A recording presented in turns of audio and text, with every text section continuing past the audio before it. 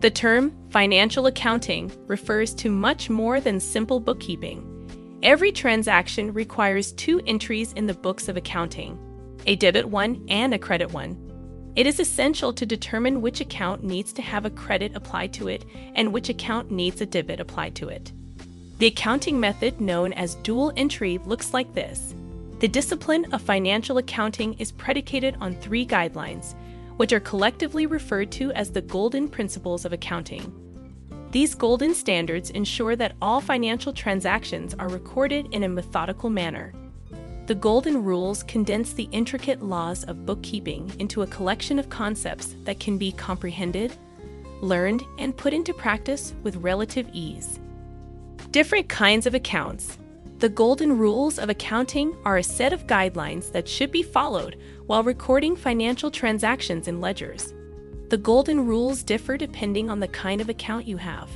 Each transaction will be recorded as both a debit and a credit entry, and it will be associated with one of the three types of accounts that are listed below. The genuine article. Individual login area. Account in nominal form. The genuine article. A real account is a type of account in the general ledger that details all of the transactions that are associated with assets and liabilities. It includes both actual and intangible assets in its scope. Real property, including but not limited to furniture, land, buildings, machinery, etc. On the other side, intangible assets are those that cannot be physically touched, such as a company's goodwill, copyright, patents, etc. What are the 7 types of journal? The real accounts are carried forward to the following year, and as a result, the real accounts are not closed at the conclusion of the financial year. In addition to that, the balance sheet reveals the existence of an actual account. One variety of actual account is known as a furniture account. Individual login area. A general ledger account that pertains to individuals is referred to as a personal account. It could be natural persons such as humans, or it could be artificial persons such as companies, firms, associations, and so on. When one firm, Company A, receives money or credit from another company or individual, Company A is considered the recipient of the funds or credit. And in the case of a personal account, the other company or individual who gives it is considered the giver rather than the recipient. One variety of personal account is known as a creditor account. The following is a list of the several kinds of personal accounts. The term artificial personal account refers to a sort of account that is used to represent legal entities that, according to the law, are not recognized to be human people. Hospitals, banks, partnerships, government agencies, and other types of organizations are all examples of false personal accounts. This is a representation of human people, the natural personal account. Such terms as creditor and debtor, as well as capital account and drawings account, are examples. Personal representative account. This account serves as a representative for the financial activities of both natural and artificial entities. All of the transactions in this account either pertain to the previous year or to the year that is to follow. Take, for instance, income that has been pulled in advance, or compensation that is owed from years gone by, etc. Account in nominal form. A general ledger account that tracks all of an organization's income, expenses, profits, and losses is referred to as a nominal account. It gives an account of every transaction that occurred inside a single fiscal year. As a direct consequence of this, the balances have been wiped clean, and a new beginning can be made. One variety of nominal account is known as an interest account. The 3 most important accounting principles. The foundation of good bookkeeping is found in the Golden Rules of Account. You are required to choose the appropriate type of account for each transaction in order to adhere to the golden standards of accounting. Every single transaction must adhere to its own individual set of guidelines, which are dictated by the type of account being used. The 3 most important guidelines in accounting are as follows. Rule 1.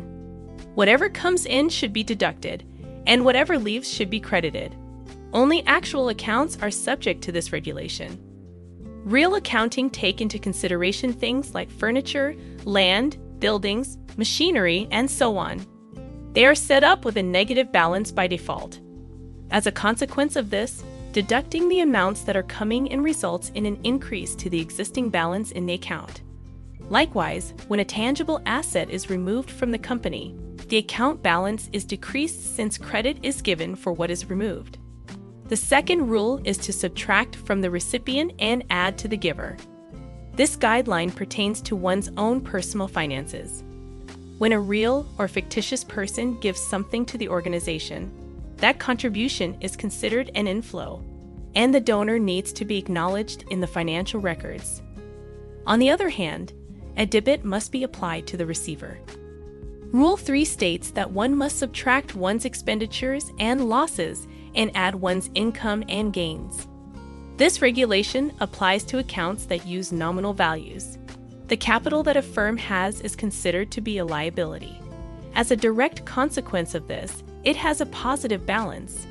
A rise in capital will result from include all of the income and gains in accounting for it. On the other hand, when expenses and losses are debited from the account, the capital decreases. Several positive aspects of accounting's golden rule. The following are some of the benefits that come with adhering to accounting's golden rules. Maintaining accurate books of accounts by adhering to the golden principles of accounting. One can ensure that business records and corporate accounts are maintained in an accurate and consistent manner. The management of the company is in a position to easily evaluate the company's success over the years because the records have been kept in good condition. When completing an evaluation of a firm, these financial statements will be helpful in gaining an understanding of the revenues and expenses of the organization being evaluated. Keeping accurate records of the company's financial transactions and accounting practices is essential not only for accurate budgeting, but also for accurate estimation of the company's future expectations, taxation, and regulatory matters. If you follow the golden rules of accounting, you will be able to prevent any shortages in tax and regulatory issues. Any lack of discipline in accounting will result in fines and other regulatory issues. Conclusion: the preparation of financial accounts relies heavily on adhering to the golden rules of accounting. Each and every transaction needs to be recorded by the organization. Each transaction is initially entered into a journal, and then it is entered into a ledger. Find out which account each transaction belongs to, and only after that should you make journal entries using the 3 golden rules. For this reason, it is essential to have a solid understanding of the fundamental accounting principles known as the golden standards.